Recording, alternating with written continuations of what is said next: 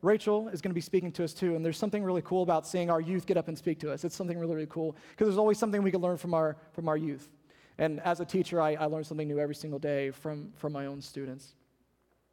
With that, I just want to go ahead and dive right into our scripture. We're reading from Jeremiah chapter 36 today, and we're going to start with 36, 1 through 8. In the fourth year of, I don't know how to say his name, so I'm just going to call him Dr. J for now. In the fourth year of Dr. J, the son of Josiah, king of Judah, this word came to Jeremiah from the Lord. Take a scroll and write on it all the words I've spoken to you concerning Israel, Judah, and all the other nations from the time I began speaking to you in the reign of Josiah till now. Perhaps when the people of Judah hear about every disaster I plan to inflict on them, each of them will turn from his wicked way. Then I will forgive their wickedness and their sin. So Jeremiah called Baruch, son of Neriah, and while Jeremiah was dictating all the words of the Lord had spoken to him, Baruch wrote them on a scroll. Then Jeremiah told Baruch, I'm restricted. I cannot go to the Lord's temple. So you go to the house of the Lord, and on the day of fasting, and read to the people from the scroll the words of the Lord that you wrote as I dictated. Read them to all the people of Judah who come in from their towns. Perhaps they will bring their petition before the Lord, and each will turn from his wicked ways, for the anger and wrath pronounced against this people by the Lord are great. Baruch, son of Neriah, did everything Jeremiah the prophet told him to do at the Lord's temple, and he read the words of the Lord from the scroll. Then we're going to fast forward to verse 21 through 23, and this is when things get a little bit interesting.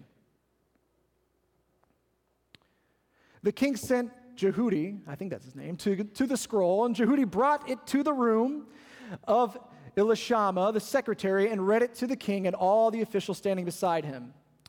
It was the 9th month, and the king was sitting in the winter apartment with a fire burning in the fire pot in front of him. When Jehudi had read 3 or 4 columns of the scroll, the king cut them off with a scribe's knife and threw them into the fire pot until the entire scroll was burned in the fire. Maybe not a good thing. Let's see what happens next. After the king burned the scroll containing the words that Baruch had written at Jeremiah's dictation, the word of the Lord came to Jeremiah. Take another scroll, write on it all the words that were on the first scroll, while Dr. J, king of Judah, burned them up. I find this interesting. Let's just kind of paraphrase what we read a little bit. Right off the bat, we see God is pretty upset again. He's to the point, once again, where he's ready to utterly destroy the people of Judah and Israel because they were living in wickedness. They were ignoring the laws that were given to them. However, I find it interesting that God loves his people so much that he's willing to send them a second warning. The scroll that gets sent to the king, he's reading it, he probably doesn't like what he's hearing, he just cuts it off, throws it into the fire. The good news is that God is persistent, and instead of destroying the people after the king's action, he decides to have Jeremiah dictate the words once again and deliver a scroll to the king a second time. If you were to read a little bit further, you would see that not only did God repeat his words, but he added a few more things to the scroll.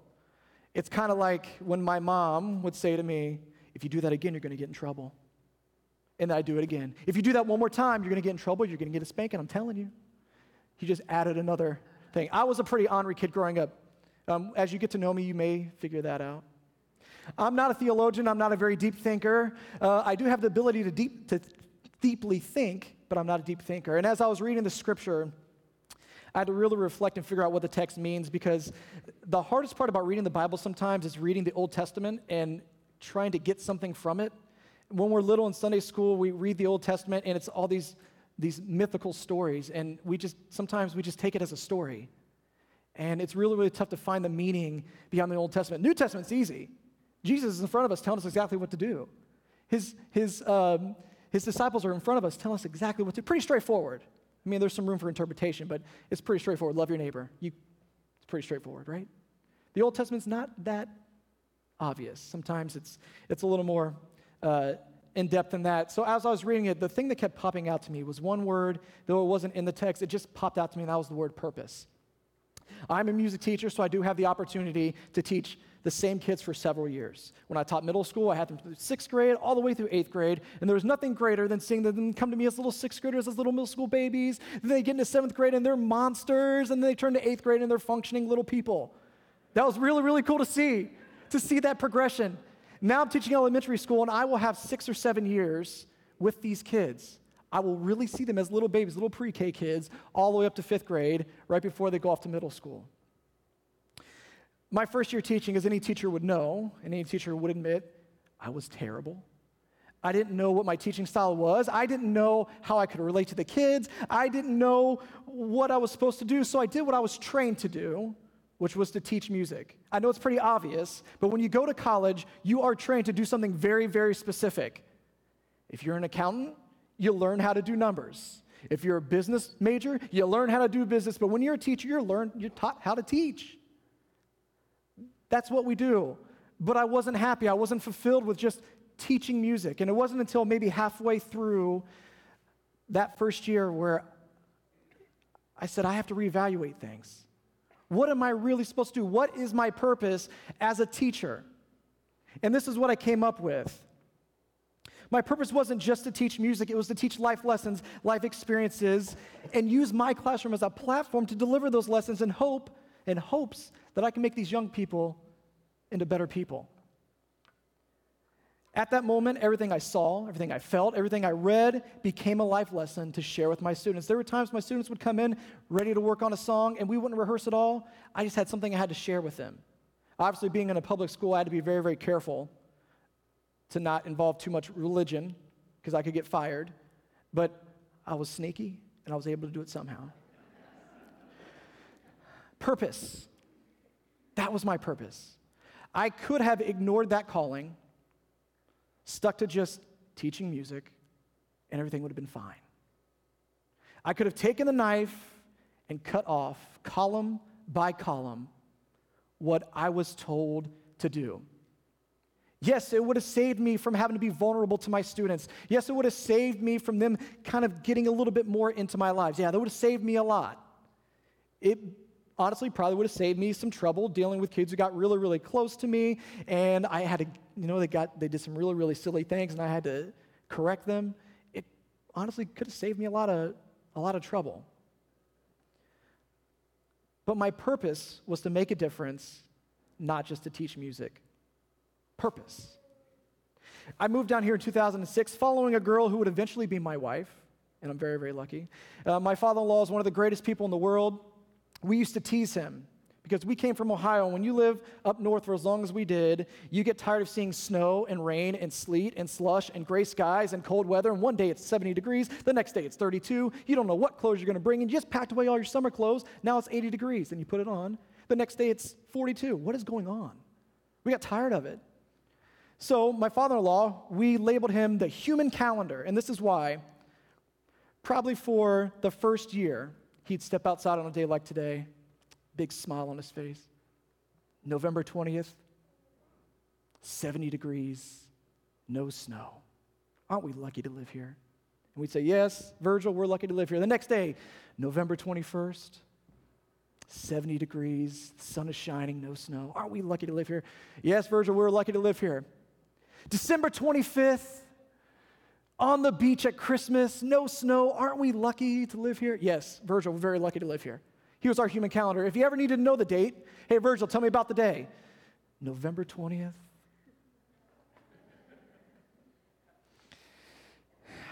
My father-in-law is also a former pastor. He is the king of sermon illustrations. The man could see a rock in the middle of the road and turn that into a sermon illustration. He's amazing at it. In my preparation for today, I asked him if I could borrow one of his most memorable and meaningful sermon illustrations. My father-in-law is a runner, and he runs the same path every time. And as he's running down the sidewalk, he saw this gigantic fruit tree. And when you're from up north, you don't see that many fruit trees. So he was amped up. He was excited. However, accompanying this fruit tree was a sign that said, "This fruit is not for picking." He runs back home and goes, "Hey, let me tell you what I just saw." And we kind of got to laugh at the fruit is not for picking sign. And even to this day, we see a fruit tree. Hey, Virgil, this fruit is not for picking. It's just something that keeps on coming up. When he shared that story with us the first time, we knew what was going to happen the next Sunday.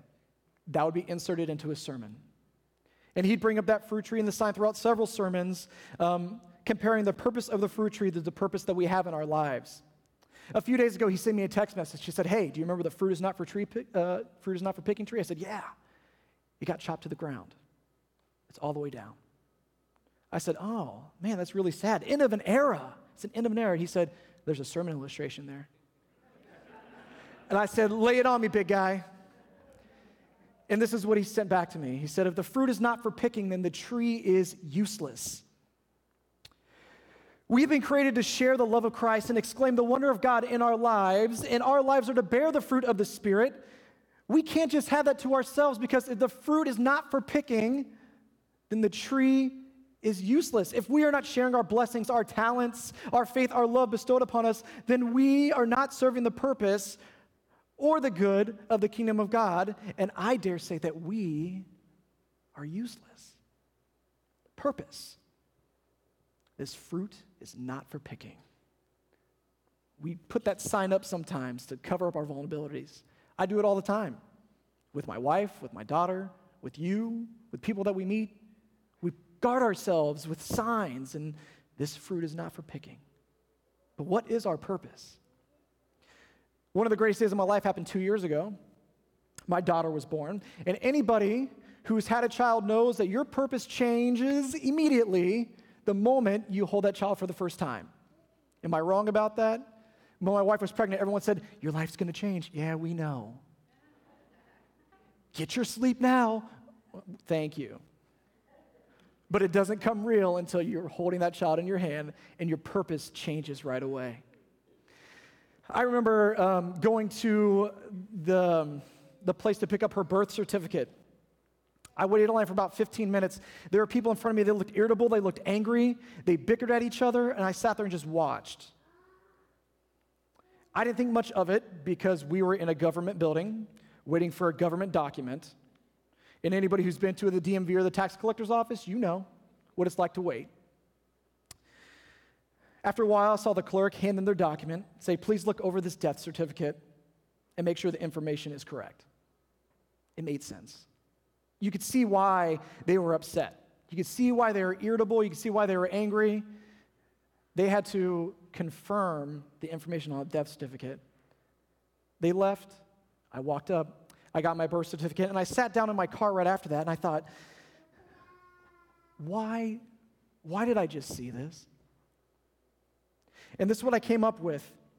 It's interesting that on the very same day that I'm picking up a birth certificate, celebrating new life, another family was mourning the loss of a loved one and having an emotional job of picking up that death certificate and confirming the details. And it hit me just how short, how delicate, how fleeting life is, and how we are on this earth for such a significantly small amount of time. Why is that? What is our purpose? What is your purpose? What is my purpose? What is our purpose as a church? We've heard about the dash on the gravestone. The dash is surrounded by the date that we were born and the date that we died. And I'm sure we've heard this sermon illustration. I know I've heard it from my father-in-law. The dash represents the time we spent on earth, and the dash represents what we did with our lives, because the dates don't matter. When I'm teaching my students about famous composers, they could care less about the time they lived and the time they died. They wanted to know about the dash. Sometimes it is easier to cut out, to cut down what we think our purpose is, rather than to go through it like we're supposed to. It's easier to do that. But aren't we lucky that we serve a God that is so persistent that no matter how many times we ignore, we say no to, or cut down the purpose God has for us, He still pursues our hearts. At any moment, God could cut us down. Think back to the verse. The king is sitting there cutting the scroll. Maybe we're not the king in this situation. Maybe we're the scroll. Maybe God is being represented by this king. Maybe we should look at the king in the story as God sitting there cutting the scroll. Because at any moment, He could cut us down, He could cut us off, and He could throw us into the fire. Our purpose. What is our purpose? Aren't we lucky that instead of God cutting us down, cutting us out, throwing us into the fire, that He has steadfast love for us? That through Jesus Christ, we can be redeemed and we can live our lives of purpose? That's what I got from the Old Testament scripture today. Maybe we're the scroll. Maybe something's been written on us. I'm going to turn things over to Rachel because she's going to take us home here. And I'm really excited about what she has to say. So Rachel, let me pray for you as you're walking up. Heavenly Father, please be with Rachel as she delivers your words. And be with all of us as we hear what it is you have for us. In your name we pray. Amen. Thank you. You're welcome. So I can't find my car key, and that's going to be really funny later. Let me just tell you that. Good morning. My name is Rachel Mallett, and I just want to say that I'm so grateful for the opportunity to speak to you all today. I feel a calling towards ministry, and I'm so excited to get some experience as a potential pastor. I mean, I get to make people listen to me talk every single Sunday. Who wouldn't love that? Today, I will be reading from Jeremiah 31 through 34. The time is coming, declares the Lord, when I will make a new covenant with the house of Israel and with the house of Judah. It will not be like the covenant I made with their forefathers when I took them by the hand to lead them out of Egypt, because they broke my covenant, though I was a husband to them, declares the Lord. This is the covenant I will make with the house of Israel after that time, declares the Lord. I will put my law in their minds and write it on their hearts. I will be their God, and they will be my people. No longer will a man teach his neighbor or a man his brother, saying, know the Lord, because they will all know me, from the least of them to the greatest, declares the Lord. For I will forgive their wickedness and will remember their sins no more. The people of Israel, God's chosen people who he had saved from the tiring life of slavery they were condemned to straight away from him. He provided them with everything they needed to survive and guidelines for living the most connected life to him as they could. But no matter how much they needed God, they got caught up in living their own lives, enjoying the luxuries this world provides. Religious leaders basked in pride and power, and people found faith in other people. But that is not how we as Christians can live. We can't do it on our own. And this passage is a moment of renewal for the people of Israel, in which they can return to God with his arms wide open. It is a comfort for a broken people. A key word in this passage is covenant. A covenant is a permanent promise between God and man. This is so significant in God's eyes that he has written it in our hearts. He has made covenants multiple times throughout the Bible. God promised Abraham that he and his wife Sarah would have a child and give life to a long line of descendants that would lead to the birth of Christ. Another covenant was the promise God made to Noah, that after the flood, he would never destroy the earth in that way again. The new covenant ensures an eternal bond between us and God, that no matter how far we stray, he will always forgive, always love, and always look beyond our wrongdoings towards fulfilling our desire to know him. He promises a world in which no one shall be without the knowledge of God's unconditional love. This covenant became a part of who we are as children of God. This is a permanent tattoo in our hearts, forever ingrained. It's actually pretty remarkable how much a covenant made thousands of years ago is so connected to how our relationship with God works today. It is because it is written in our hearts. God has made it forever a part of our nature as humans. That is why we feel incomplete without God. When our relationship becomes weakened, we feel it within ourselves, a missing piece. When we find our way back to that bond, that's when things fall into place. So, I'm a pretty forgetful person, and I think everyone that knows me personally can account for that. In fact, the key I lost in the grass of a small parking lot for a week until someone found it. I lost my keys in a parking lot. Also, over the summer during our urban serve trip, we were each given a key to get into our dorms. If we lost the key, we would owe $75. And as expected, I lost the key. And a day after the camp was over, while we were still in Atlanta, I opened my wallet to pay for my lunch, and there it was. I had been staring directly at it for the past couple of days, and seeing as it was too late to give back to student life, Jacob wasn't too happy with me. It is in our nature to be forgetful. Life is a whirlwind, and we are constantly trying to keep up. We want to take time for God, but it just doesn't seem like we have enough hours in the day. We think to ourselves, he's always there. I'll just make time for him later. Right now, my schoolwork needs me. My job needs me. Netflix needs me. And we forget about God. even though he is constantly a presence in our life, the one that is there to catch us, the one that's there to work through the people in our lives to fulfill his purpose for us, the one who gives us an overflowing abundance of blessings. We forget to be with him. But God doesn't forget. He could be living it up in heaven right now, but he never forgets to listen to our prayers, to love us, and to invest in the relationship between God and man. We, on the other hand, leave him hanging. We get caught up in controlling our own lives rather than consider his plan for us. So because we are forgetful people, he created this permanent promise in our hearts. So no matter how far we drift into ourselves or the lives of those around us, we will always return to him with a stronger, renewed relationship. We often treat our connection to God like our relationship with others. It begins with excitement. When we make new friends or get into a new relationship, it is filled with enthusiasm for the other person. But then slowly it becomes more casual, and the time spent making that person a priority may begin to decline. We go through periods in our relationship with God when our faith and connection is so strong. For me, it's moments on my summer trips when the world cannot interfere with my spiritual growth. The school year is hectic, and summer is the time for me to center myself and grow tremendously in my love for Christ and those around me. It is remarkable and transformative, but it doesn't last. I can't just stare into Lake Susan forever or move to Nicaragua or Redemption Community Church. I have to return to my everyday life, and I have to learn to adjust, to be set apart, and to make God the forefront of my heart. I've learned a few ways to train myself to prioritize Christ in my life. It's something I still struggle with, and I'm constantly seeking new ways to find peace in God rather than how together my life is, which is not often.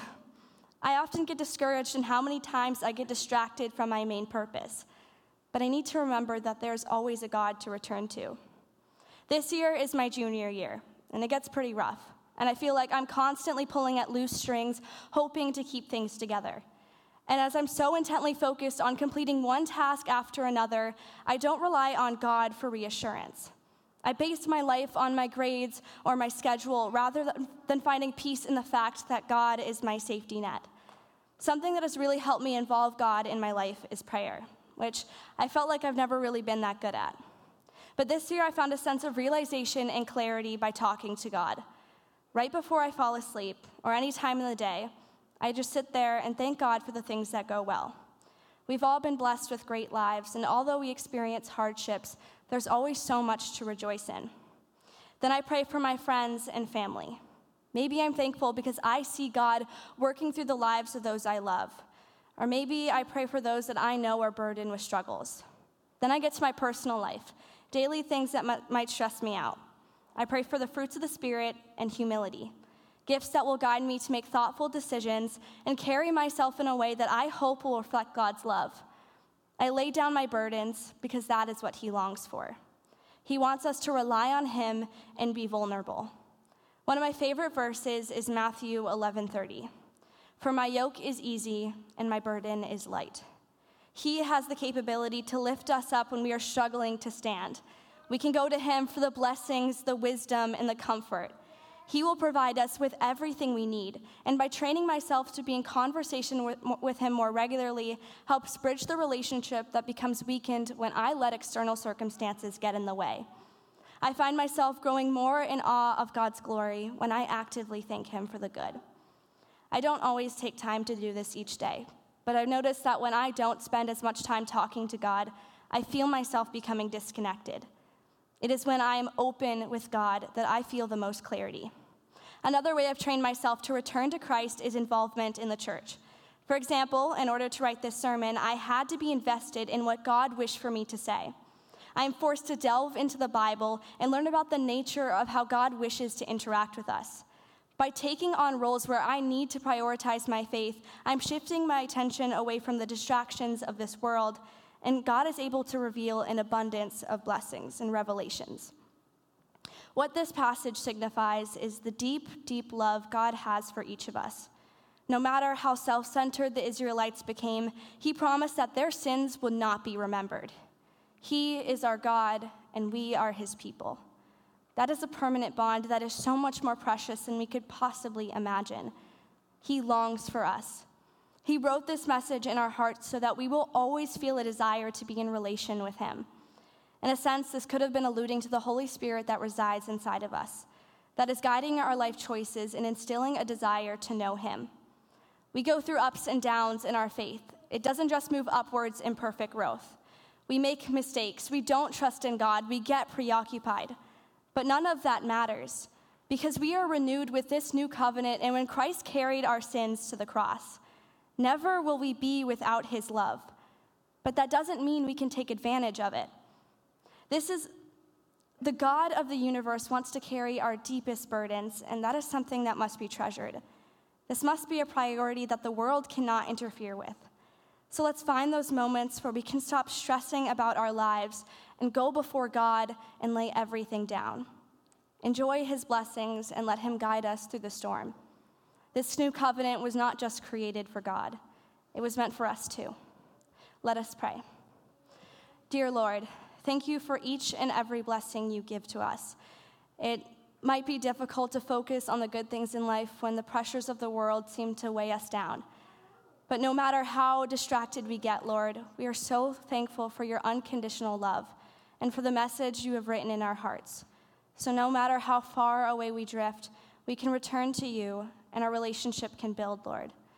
Please help remember this in our everyday life so you can guide us to fulfill your purpose for us and that we can be broken vessels for you, Lord.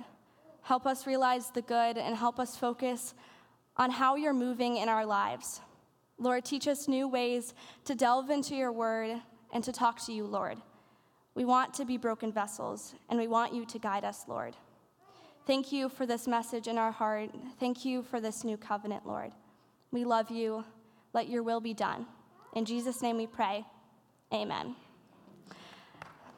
Now, I challenge us this week to focus on the good in life and to take time away from the busyness of our schedule and focus on building our spiritual growth and focusing on God's word and what he wishes for us to do in our life. May the Lord direct your hearts into God's love and Christ's perseverance. And all God's children said, Amen.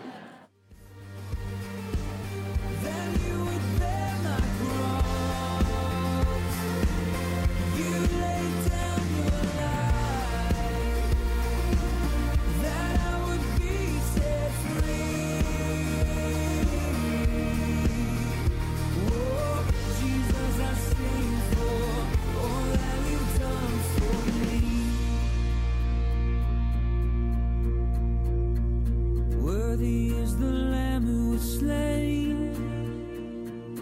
Worthy is the King who conquered the grave. Worthy is the Lamb who was slain.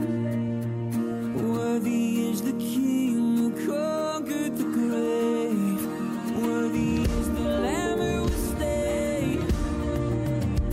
Worthy is the King who conquered the grave.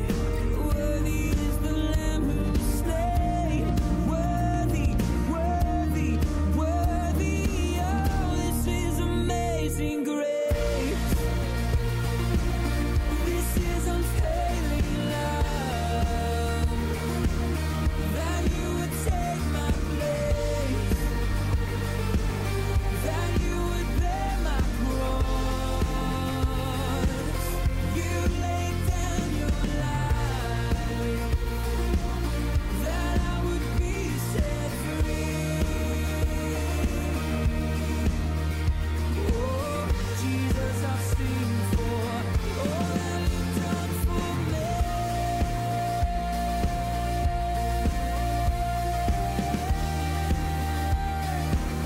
All that you've done for me.